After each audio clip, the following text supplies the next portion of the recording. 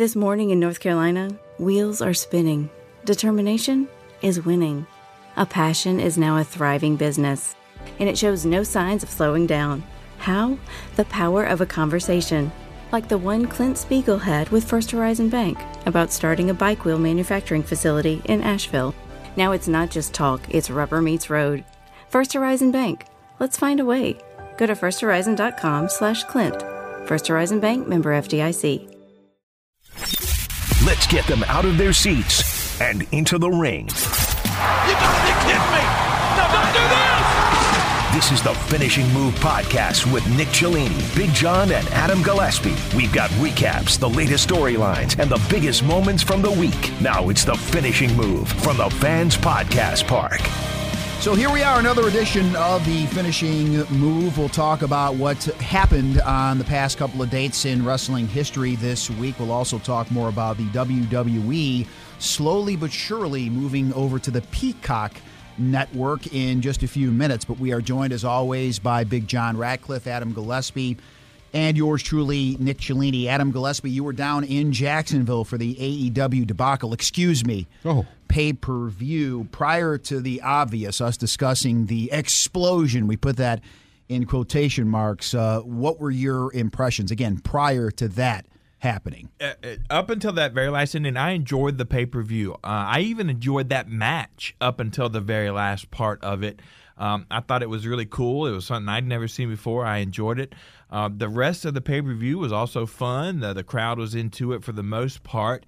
As we were talking off air, I was talking about the Sting match. There were some people upset with the fact that match was, cinematographic match. I guess, is that the word we're using? It was like AJ Styles when he wrestled The Undertaker. Yes. It was a movie. Mm-hmm. It was a movie. So there were some fans. I don't know if they came there just to see Sting, but I was thinking, if you came there just to see Sting and just to see his return to the ring, you ended up basically just watching it on TV. Because that's all they did was a big projector in the And they never arena promoted there. it that way. They did not. They sold it as Sting's coming back to wrestle. Yeah, and it's going to be a street fight. There may have been people who came there for that reason and then were very disappointed. So there were a couple big mess-ups, I believe, along in this pay-per-view for AEW. But overall, I still enjoyed it. But what do I always say, John? It's how the pay-per-view ends is how you're left with. Is how you view the pay-per-view as a whole, and that one ended badly. Yeah, it was kind of sad. We'll take the ending out of it for right now. I actually have proposed a theory on why AEW had the issue. Well, I'm looking forward to hearing this. Leading up to that point, everything else, it was, definitely entertaining. I'm not going to oversell it. I think I had some kind of feeling that they would go that way with the Sting match. We talked about it, where when we watched Sting take the power bomb from Brian Cage, everybody kind of cringed a little bit. And it was definitely one of those scenarios of, look, Brian Cage is a big guy. He's very good at his craft. He's strong enough to where he can pick up just about anybody. Well, that's the problem, too. And that's the danger, and you kind of wondered how far it would go and how much would be there. You got to believe that Sting wasn't going to do like Tully Blanchard did a week ago with FTR, and he was just going to tag in, tag out very quickly. It all in all, it wasn't bad, but like you said, and Adam, it's the last thing that we saw was the last memory that we were left with. I guess if I got to give it a little bit of a better rating, it was a post-match Jon Moxley where he got up and he made his commentary about it. It would be maybe that gives it a better memory, but all the rest from that match, it was definitely it was disappointing. You also weren't impressed, Big John, with the lighting. No, when you watch the Sting match, Sting, you have Sting and Darby Allin both in black and white face paint. It looked like they literally went and found a building that was on the verge of being condemned, and they had someone running around with it was almost Blair Witch Project-esque. Mm-hmm. That had better lighting with it. Yeah, which is saying a lot. It had poor lighting to go with it, with guys dressed in black, wearing black jeans. The best thing that you could see, which some people might have enjoyed this, was Brian Cage's chest. And that's because he probably forgot to go suntan that night. Mm-hmm. Everything else, it was just so poorly lit. At one point in time, I think he was carrying Darby Allin up a flight of stairs to do like a power bomb. I didn't know what he was carrying at one angle. I was like, what's in front of him? Oh, that's Darby Allin. Okay, well, that's great. You could have put some lights in there or anything, a light on a camera. I understand the theory of it. The execution, I know they ran into challenges with it, and there are people who are giving them the pass because they are still new, because it is still a new company, but it is still definitely hard to defend them at this point where you've been doing the live things properly for so long. And Sting, Adam, correct me if I'm wrong, he really didn't do much in this match, did he? He did. Yeah, he took bumps. I mean, he took bumps and gave bumps, definitely. He won the match. Darby Allin took the majority of the bumps. Rightfully so. He gets thrown through glass. I mean, I don't think Sting's going to do that. No, I think he's past that point in this stage. But yeah, it was a good mix, and yeah, Sting was involved. I hope it leads to him being able to wrestle in person in the future. We'll see what happens there. We know Christian Cage was the guy that Paul White was promoting as coming to All Elite, and now we'll see what the angle is going to be for him. It was kind of strange. He just came out, didn't say anything, signed a contract, and showed off his new T-shirt that said "Outwork Everyone." I'm not understanding the punctuation part. I failed grammar class when I was younger. Out period, work period, everyone period. So I don't. Maybe an exclamation point there would help a little more. I don't get it, but Adam, you and I were even texting about it, and I even said, I was like, the only thing I can come up with that would be the irony behind it is we're watching WWE where Edge, he looks like he's going to get his WrestleMania moment. If Christian was basically told, look, you're not getting a WrestleMania moment. You're not getting another run. There's no other chance for you here. We'll put you as a mid-carder. You can go and take on you can take on for the U.S. title. You can take on for the IC title. We're not giving you that moment. Then you know what? He'll do exactly what he did before many years ago where he went to Impact Wrestling. And I can be a bigger star. I get more of an opportunity someplace else. Is he going to be a heel? Is he going to be a face? What's he going to be? He's been both, and he's done a great job at being both. Yeah, we'll find out when he makes his debut on Dynamite as we tape this on Tuesday. Dynamite tomorrow night. We'll find out he's going to make an appearance. I would imagine he will be a heel. I mean a face to start with at least. He got a decent reaction from the crowd there in person. It's not the reaction some of the other names you heard would have probably got as far as the CM Punk or Batista or even Brock Lesnar I heard out there. But those were fans, I think, kind of hyping it themselves. I don't fault AEW for who they brought out there, and I think he will be a good addition to their roster. And kind of like what you're talking about with his position would have been in a potential WWE run. In WWE, he was a big fish, but in a really big pond. In an ocean. In AEW, he's a big fish in a smaller pond, so he can make a big difference there, hopefully. We'll see how it plays out for him. The opening match, impressive as well. The Young Bucks beat Jericho and MJF, and I think now you're slowly but surely starting to see Jericho pass the torch. He came in and he gave them credibility as a name, and now he's starting to put over the younger talent, so good for him understanding the business, big picture. And you definitely have to give credit for that for Jericho as well as with someone like MJF. And I love on his most recent podcast, they literally continue the gimmick all the way through the entire podcast. They do the entire gimmick as if it is two heels that are doing a podcast.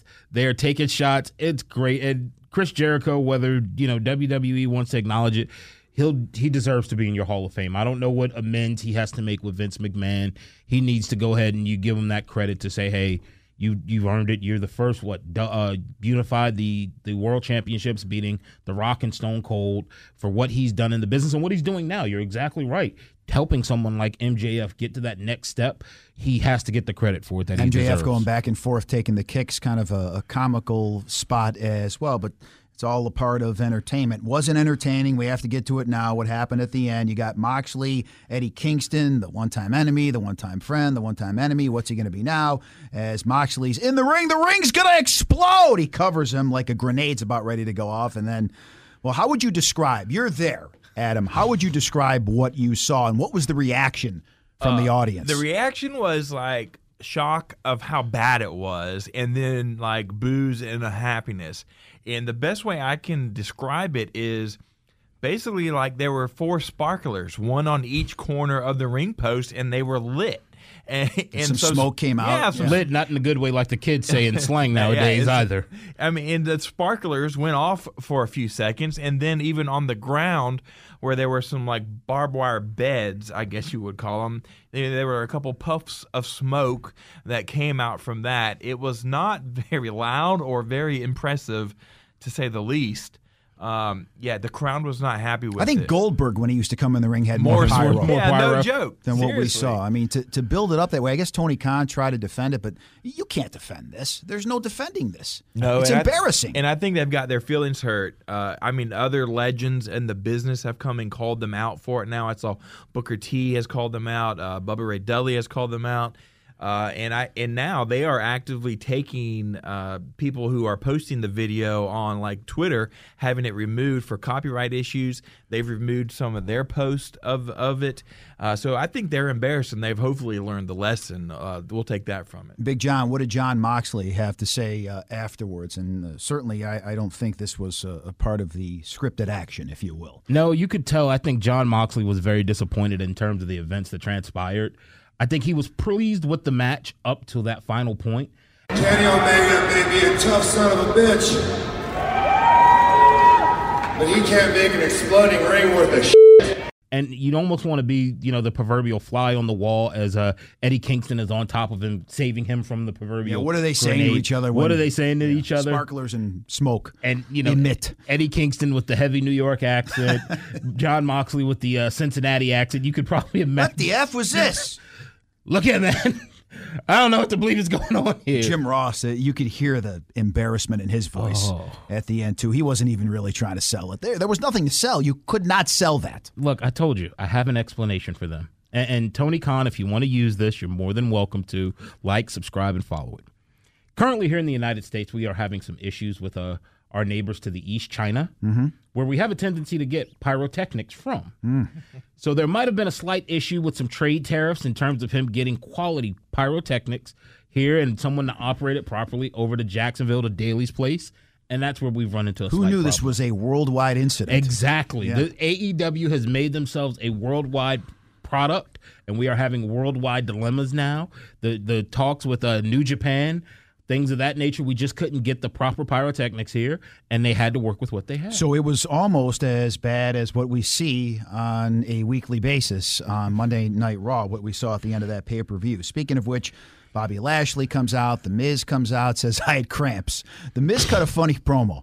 I was a champion. I wasn't prepared. It happens to the great athletes. I have cramps. And Lashley then beats him again to no one's surprise. So now what happens? Braun Strowman, also, will he be in the mix with Shane McMahon? We'll talk about that in just a minute or so. But what is the ultimate future for Bobby Lashley? Big John, we'll start with you as we look ahead to WrestleMania. Fastlane's right around the bend. I don't know what they're going to do with that, but the big payoff, obviously, we talked about it last week, Adam. You start with WrestleMania and you work in reverse. What's the payoff, John, going to be with Lashley? I think everyone is secretly hoping that the payoff will be Bobby Lashley taking on Brock Lesnar. But it could also obviously go in a different direction as well. It could be Bobby Lashley taking on Drew McIntyre, which I probably enjoy a little bit more. We talked about it. Bobby Lashley against Brock Lesnar, two big guys lumbering. Look, Bobby Lashley has 5 or 6 good moves. It would be a fun match unless they're going to put in the stipulation that I think people have always wanted. Brock Lesnar and Bobby Lashley, they both spent some time as UFC fighters, MMA fighters, and they add that stipulation in where, we're going to do a little shoot fighting to go with this. What's interesting, Adam, is you bring up Drew McIntyre, Big John. He was backstage prior to being attacked, if you will, kayfabe, by Sheamus, and he brought up the fact that, I beat Brock Lesnar. Who did you beat? The Miz? So maybe that is setting up something, it's a subliminal reference, but maybe it's setting up something between Bobby Lashley and Brock Lesnar. It could be. We'll see. Yeah, that's a very good point that I hadn't even thought of until you just said that. That is a good point. If Brock Lesnar's a big event guy, and WrestleMania is going to be a big event with fans in attendance again, finally, for one of their pay-per-views. So that could be the thing. And like you said, when Bobby Lashley, when you said John, sorry, when Bobby Lashley was pronouns, pal. Exactly. When Bobby Lashley was brought back, that was the matchup. We all kind of thought, are we going to get that? Lashley versus Lesnar. So we could get that. That's interesting, too, the MMA angle. Maybe they work that. I don't know how that would work out because you'd have to throw, unless you really want to fight, you're going to have to throw working punches. I don't know. Sometimes that's a dangerous game to play. Now, honestly, you always talk about, working backwards. There was once a storyline, was it, I guess, towards the middle of last summer where it was Raw Underground. That would have been a great way to kind of keep that angle going, to work it in there a little bit more, is where they had the underground and it was the Hurt Business took it over. Right. It was Shane McMahon's deal. It was kind of like a backstreet fighting type scenario. And we always wondered, all right, where you going with this? I mean, you got a bunch of nobodies in here. Braun Strowman would show up. Kevin Owens would show up. And it was just, a good work for some shoot fighting. And you could have worked that in a little bit and maybe had something offshoot there. But it's just no telling what direction that they'll go in. But that would be the fun angle that they would have instead of, I think I even remember reading, I don't know who suggested it, that instead of having them coming in wrestling tights, they come out almost in like their shorts, and they're as you get them to get sponsors on it, whether it's Jimmy John's or whoever, almost as if they're going out to a UFC ring and do a true fight there, and you see what you can get out of it. I mean, you get a little bit of creativity out of it, and you get something different than just, hey, this is what we have, and you get something a little bit different, a little bit of a new angle that can go about that. I'm not really sure how different it's going to be, Adam. Braun Strowman, it's setting up now. He's going to take on Shane McMahon at WrestleMania. Shane McMahon going with the Brock, you're dumb angle. I mean, this is where we're at now. The lowest common denominator. I mean, it really is. Storyline. I mean, you're dumb. All right, let's fight. I mean, it's bad. It's like I said. I think this is just Shane McMahon. He's Vince's son. So Brock. I mean, that's what you're doing, really. Next thing you know, it's mama jokes. Yeah. This is Vince's son, and if he wants a match at every WrestleMania until he can't walk anymore, then he'll get it. And I guess he gets to pick his opponent. And this year it seems to be Braun Strowman. So there's going to be a little storyline that makes sense or that you really need to get to it. They're just going to get to it because that's what they want. Sheamus and Drew McIntyre, I don't know where this is going to go either. I mean, who cares? Yeah, I hate to say it that way. They're both great workers, but who cares? Yeah, I agree. And you could see this coming from the moment we started having them forced down our throat as best friends on TV on Raw when Drew was still the champion, and Sheamus was his best buddy from over the pond. I'm not into it. It doesn't do much for me. I don't think you're alone. I'm not buying it. No. I'm not buying into it. I don't know if this will probably get something at Fastlane between these two guys. And unless Drew is going to go on to face Bobby, we'll probably get it again at Mania between the two of them. I'm not really sure. I thought about it. Is Drew McIntyre better as a heel? Can he be like Seth Rollins? Can he cross back over and say, I tried to give you fans everything and it didn't work? Does he team up with Sheamus and they become a heel tag team? I don't know, but I think he's a talented guy that just doesn't have a role right now, John. I think that's part of it. I don't think he did better as the gimmick that he had, where you added a little bit, another layer, another nuance to it, where you gave him the sword, he comes out in the kilt. It added another layer to his character, so to speak. I don't think he can take that change where he goes back over to being a heel. I think he's going to have to work as a face. And I think what you would have done better is almost Sheamus could go over to being a face better and letting them be this dominant Celtic tag team that comes out, because your tag team division ultimately on Raw is non-existent right now. So one guy yells at everybody all the time. It gave you something to have that could work there, and you could have went with that angle, but I don't think you can make him a heel at this point because I don't think he can make that crossover properly. How many times, Adam? How many times is Randy Orton going to throw up black goo? I mean, he's a veteran. I know he's trying to do what's right for business, but even he's got to be looking around going, what is this? I'm doing this again? Yeah, I was like, can we get there? It's again, I don't know where Bray Wyatt is. I don't know what's holding him back from being around right now. Hopefully he's okay.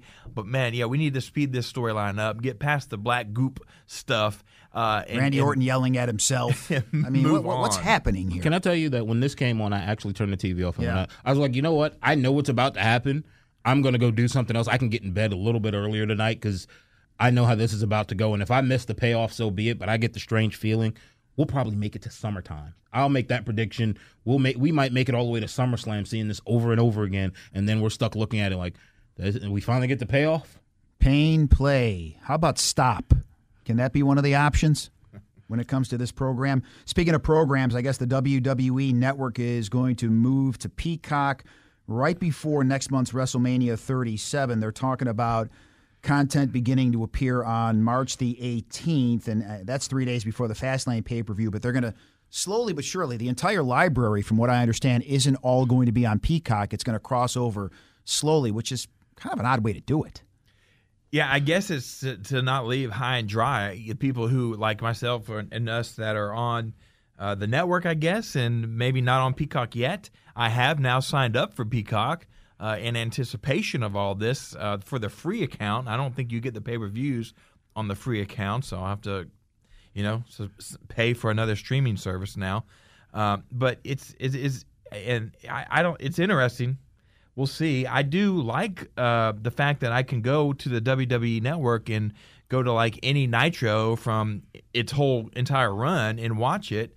If that's not available, do I still want to pay the money for that? That's the question we'll have to ask. I mean, the library is the key. I mean, yes. John, we know this. That's why Vince McMahon bought WCW. He had no other plans but to control the library. And I think at some point in time, the entire WWE channel network is going to go away. I think he's going to realize, you know what, I do better selling this off in increments. I mean, for those who don't know, like with Netflix, Netflix basically pays a subscription to have something on their station, on their streaming app, and he probably realizes I get more if I do it this way. No one's, I'm not getting what I want in the return on it right now. Your original shows, there's a handful of original shows that they put on the WWE Network that are slightly entertaining, but for the most part, I think at some point he'll start to realize, like everything he does, if I pimp this out properly, I can make more money going this direction. Let's take you through some wrestling history before we get out of here. 30 years ago today, the WCW Power Hour from Montgomery, Alabama takes place. The Steiner brothers defeat the fabulous Freebirds. This edition is Michael P.S. Hayes and Jimmy Garvin to win the NWA World Tag Team Championship. I wonder if these guys, I don't know what Scott Steiner has and what he doesn't, but I wonder if a guy like Rick still has the NWA World Tag Team belt. Do you keep that belt somewhere? Where are those belts today? I'm sure Michael P.S. Hayes has quite the collection. I would imagine. There are a lot of collectors out there that have a lot of these belts. I hope that someone held on to these but it's one of those things you just don't think of it in the moment to hold on to this because 20 or 30 years down the road it's going to be a cool item to have. But you would hope so. And both of these guys, talk about a gimmick that wouldn't fly today. How about the Fabulous Freebirds? You would not be able to do their gimmicks. Well, how about Tully Blanchard and Baby Doll? Some of those angles when he smacks her. Exactly. You want to talk about something that wouldn't work today. No doubt. But the Steiner brothers, one of the most decorated tag teams out there. I'm sure they probably do have some of those belts. This one in particular, it'd be cool to have. I will say this, John. The Freebirds were ahead of their time in this regard. They actually had their own theme song prior to Shawn Michaels singing his song. They had their own song coming into the ring, Bad Street USA. Look, Michael P.S. Hayes, he's always said he felt like he could have had an amazing rock and roll career, but it definitely was something that when they put this together, the Fabulous Freebirds were eccentric. Is that the best word? I'm trying to play it safe on this one. They were different, yes. We pushed the envelope here a little bit, but yeah. They were eccentric to say the least, but it was a tag team that, even to modern times, kudos to people who dig into the past. They found a way to get their gimmick to keep it going, and to the New Day that even found a way to revive their own rule that they put together. It was just a tag team that times have changed. Yes, they have. But nobody feels better about themselves than Michael P.S. Hayes feels about himself. I think that's been established over the years. 25 years ago this week, ECW presents what is called the Big Ass Extreme Bash Night 2 from the ECW Arena in Philadelphia. Is that the arena that Bruce Pritchard calls a bingo hall? Mm-hmm. Yes. Yes, so it is. It happened there, but some big names. This is the final appearance for Mick Cactus Jack Foley before he goes to the then WWF. Chris Jericho is there. He beats Taz, Rey Mysterio Jr. They both go to WCW after this. I didn't realize, because I never watched ECW, I didn't realize that a lot of these guys, before jumping to the bigger federations, made a pit stop here. I knew that Mick Foley was a part of it, but I didn't realize it was before he became Mankind. I didn't realize Jericho and Rey Mysterio were there before they went to WCW. Their style of wrestling, Rey Mysterio, Chris Jericho, where I don't want to call the cruiserweight style, so to speak, that high-flying style, where at WWE, WWF, then it wasn't really something that they used. They wanted bigger, stronger guys. They wanted more power wrestling moves. And so when you had a guy like Rey Mysterio who came in, was one of the smaller wrestlers, and that's what ECW wanted, was where you're going to do things like a moonsault from the top rope over the guardrail into the crowd of people to hit your opponent. It was the kind of thing that they wanted. And that was where WCW was able to piggyback and realize, you know what? We like this luchador style. We like this cruiserweight style. And that's where they were able to get guys like, Jericho. Benoit spent his time that was there. Eddie Guerrero, Rey Mysterio, some of these smaller wrestlers that were high flyers, they were able to be used there because in that proverbial bingo hall, these smaller arenas that they were in. I-74, B-52. Oh, my God, a chair! That was what they were able to do in these arenas and really get the crowd involved with it. Those chairs, when they used to throw them, the fans into the ring, I'm surprised more people didn't get seriously injured. How do you protect yourself from various flying chairs? 12 years ago, Raw came to you from Jacksonville, Florida, where Adam Gillespie was watching the AEW pay-per-view over the weekend. John Bradshaw Layfield defeats CM Punk to win the WWE Intercontinental Championship. That was, I believe, the last championship for JBL. It also made him the 10th Grand Slam champion in the history of the WWE, joining Shawn Michaels, Triple H, Kane, Chris Jericho, Kurt Angle, Eddie Guerrero, Edge, Rob Van Dam, Booker T, and I didn't realize Jeff Hardy was one of those Grand Slam champions as well. He's back and still doing his thing over there. Hopefully he continues to walk the straight and narrow. But JBL, a guy that reinvented himself a couple of different times, did he not, John? Oh, yeah, he was the cowboy, then he became a part of the APA, so he was a gambler and a cigar smoker. Then he became a politician. Yep. He ran for president, and he just found a way to reinvent himself. He never really changed his moves. He always just came with the simple lariat clothesline that he was able to work in there. But he was one of my favorites because he was just a big guy that was very simple, plain and simple, his cowboy boots, his wrestling attire that went into it. I don't think I even realized that he was a Grand Slam champion until I thought about it, because most notably, you think about the time where he was a world champion. He was feuding with Eddie Guerrero and John Cena. You think about the feud with John Cena, seemed like it went on forever because it was between that and the U.S. title that they went back and forth with as well. So I didn't even realize that he had become a Grand Slam champion. But I always remember him as also one of my favorite tag teams, the APA. Him and Ron Simmons, that basically smoking beer, gambling, smoking cigars and drinking beer. That was their thing, and they became one of the greatest tag teams that was there. I don't know how you feel about this person, Adam Gillespie, but I want to wish a happy 42nd birthday to Melina Perez, who really is one of my all-time favorites. The way she would enter the ring, well, let's just say it's something I will never forget. And when I'm older and I'm in assisted living, I may not remember the names of my children, working with you fellas, where I worked, what I did for a living, but I think I will always remember Melina doing the splits. It was innovative. Nick, your kids are here. Who? Your kid, Nico, he's here. Who? What about Melina? I remember her. She was flexible. She was a nice one. Yes, it was very innovative and fun to watch, I will say. And it's available, at least right now, on the WWE Network for you to go back and watch. Very good. Recapture history, if you will. 38 years ago, Allentown, Pennsylvania, the Wild Samoans, Afa and Sika, defeat Chief Jay and Jules Strongbow to win the WWF Tag Team Championship. I'm fascinated by this old school stuff for this reason. Because Afa and Sika, Wild Samoans was their name. So you know how they conducted themselves in the ring. Obviously, they weren't that way out of the ring, but they had to keep their gimmick for the most part. So if Afa or Sika want to take the family out someplace and have, I don't know, a nice steak dinner, John, what do they do? Do they gnaw on bones? That's what I was going to say. I think of the Neanderthal man. I'd like T-bone in corner with fire. I hate to say that, but it was some of the gimmicks from back then. When you think of the Wild Samoans, and honestly, like, unless they really were 100% of Native American descent, Chief Jay, I don't know if he was, Chief Jay Strongbow and Jules Strongbow, you just can't pull off some of these. No.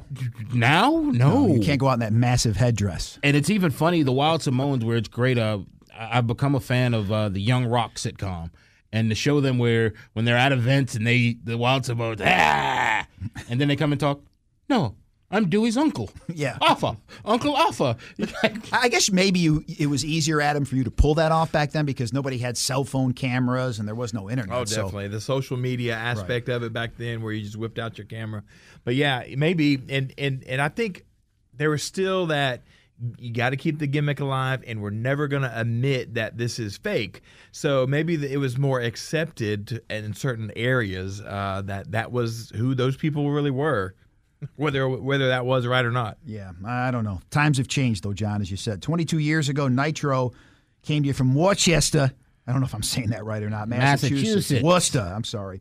Goldberg and Ric Flair fight to a no contest, but this was a Kevin Nash idea. No wrestling in the first hour of this episode. Let's try something different. And I guess the numbers, relatively speaking, were pretty good. The wrestling was okay, but for 1 hour, can you imagine tuning in to, I don't know, anything wrestling related and not seeing anybody wrestle for the first hour of a program? There are nights on Raw where it takes them 20 minutes or 25 minutes to get to wrestling. Which seems like an eternity, let alone an hour. Exactly. That's what I'm saying. And people, and they get criticized for that it takes so long for them to get to the wrestling. Yeah, I mean, maybe they had so much good graces built up back then in the 90s during the Monday Night Wars, they could get away with this at least this one time, but that would not go over today. What's your favorite? Because in this Nitro, Bret Hart defeated Van Hammer. John, what's your favorite Van Hammer match? Do you have one? This one.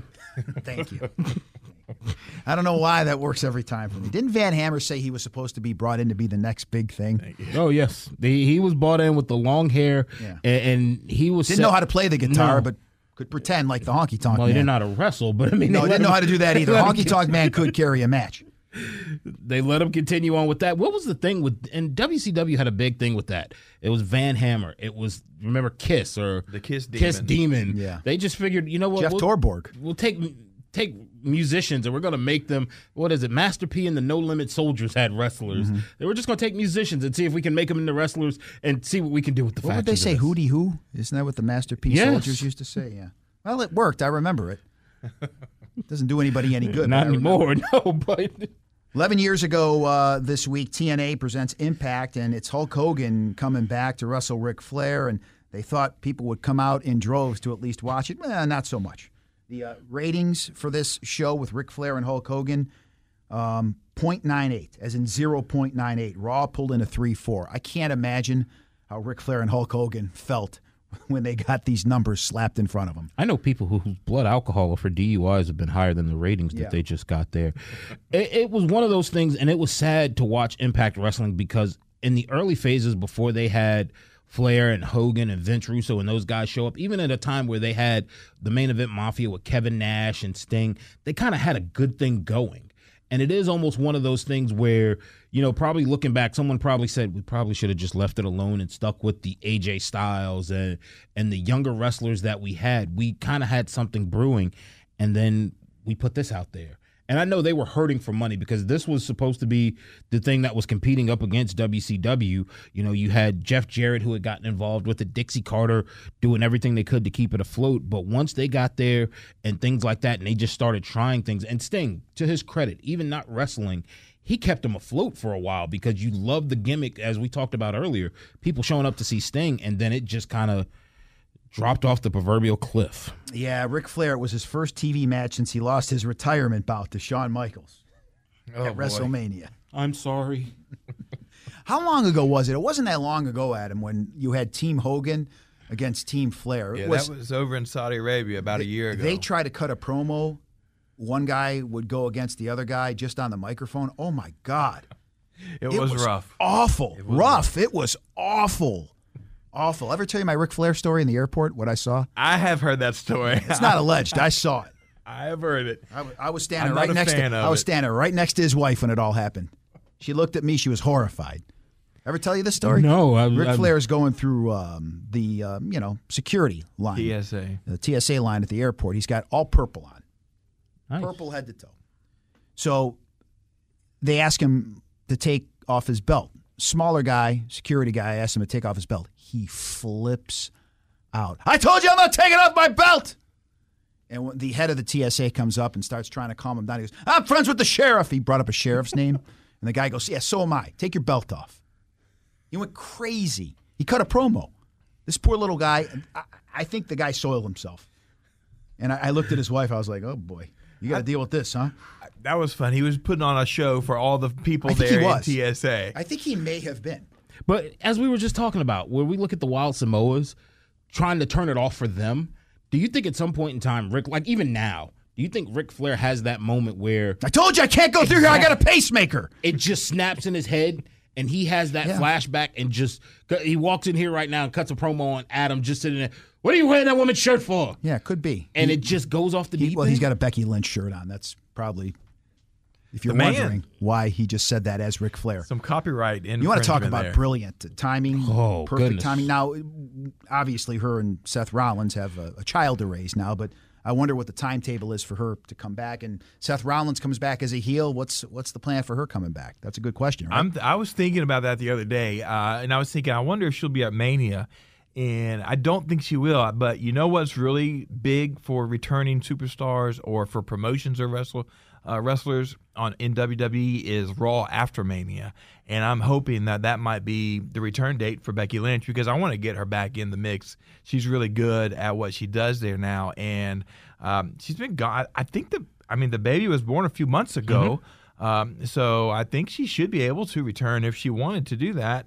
And I really hope that Raw after Mania is that returning point for her. And speaking of children, Jon Moxley and Renee Young, they're going to be having a child together, and I guess Moxley's going to take some time off now, is he not? Yeah, it'll definitely probably have to be. He'll take some time. As they've been married and they're pregnant, and I guess it's kind of nice that we don't have Jon Moxley and Renee Young shoving it down our throat, much like Cody Rhodes and Brandi are, as they're expecting. But they are. I didn't know that.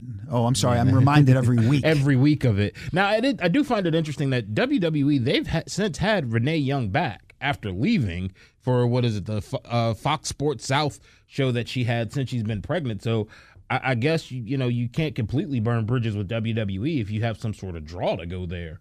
Or at least if you can host a show that I thought was also canceled. Well, speaking of WWE, let's wrap it up with this. 11 years ago today on Raw from Portland, Oregon, Vince McMahon defeats John Cena in a no disqualification match. As of now, that is the last match on record, right, for Vince McMahon? He hasn't wrestled since, has he? It's the last win. I don't know. I have to. It all runs together. Yeah, I don't think he's going to wrestle anytime soon now. Well, he's 75, so I don't think he looks great for his age, but the wrestling. And even there, he was 64 doing that match, a no DQ match with John Cena, who was in his prime. So you have to give him credit for getting out there and trying. But yeah, I don't think we need to see Vince in a wrestling arena. I don't think it was an official match. I could be wrong. Why would Cena job in this instance? Because it's the boss. Yeah, because the boss says he cashes the check. The guy who writes his name on the bottom line of your check. But was it Evolution taking on Triple H, Shane McMahon, and Vince? They came out and beat up Evolution, Randy Orton, Ted DiBiase, Cody Rhodes. I don't know if they ever got a match, but I know they came down to the ring and they beat them up, and ultimately Randy Orton even jobbed to him because he let Randy Orton let him slam him. Like you're letting a grandfather whose children are as old as you are, grandchildren are as old as you, slam you one time. I mean, I guess we say that he's not going to come back, but what have we learned in wrestling? Never say never. Never say never. Never say never. There's no such thing. And that's the theme of this show. Never say never. You never know what we're going to talk about, the finishing move. I want to thank everybody for taking the time to listen. Tell a friend. Tell 10,000 friends. Like, subscribe, and download at the Podcast Park. It's all brought to you by Associated Credit Union, or Adam Gillespie will find you and issue you a mandible claw. Thanks for listening.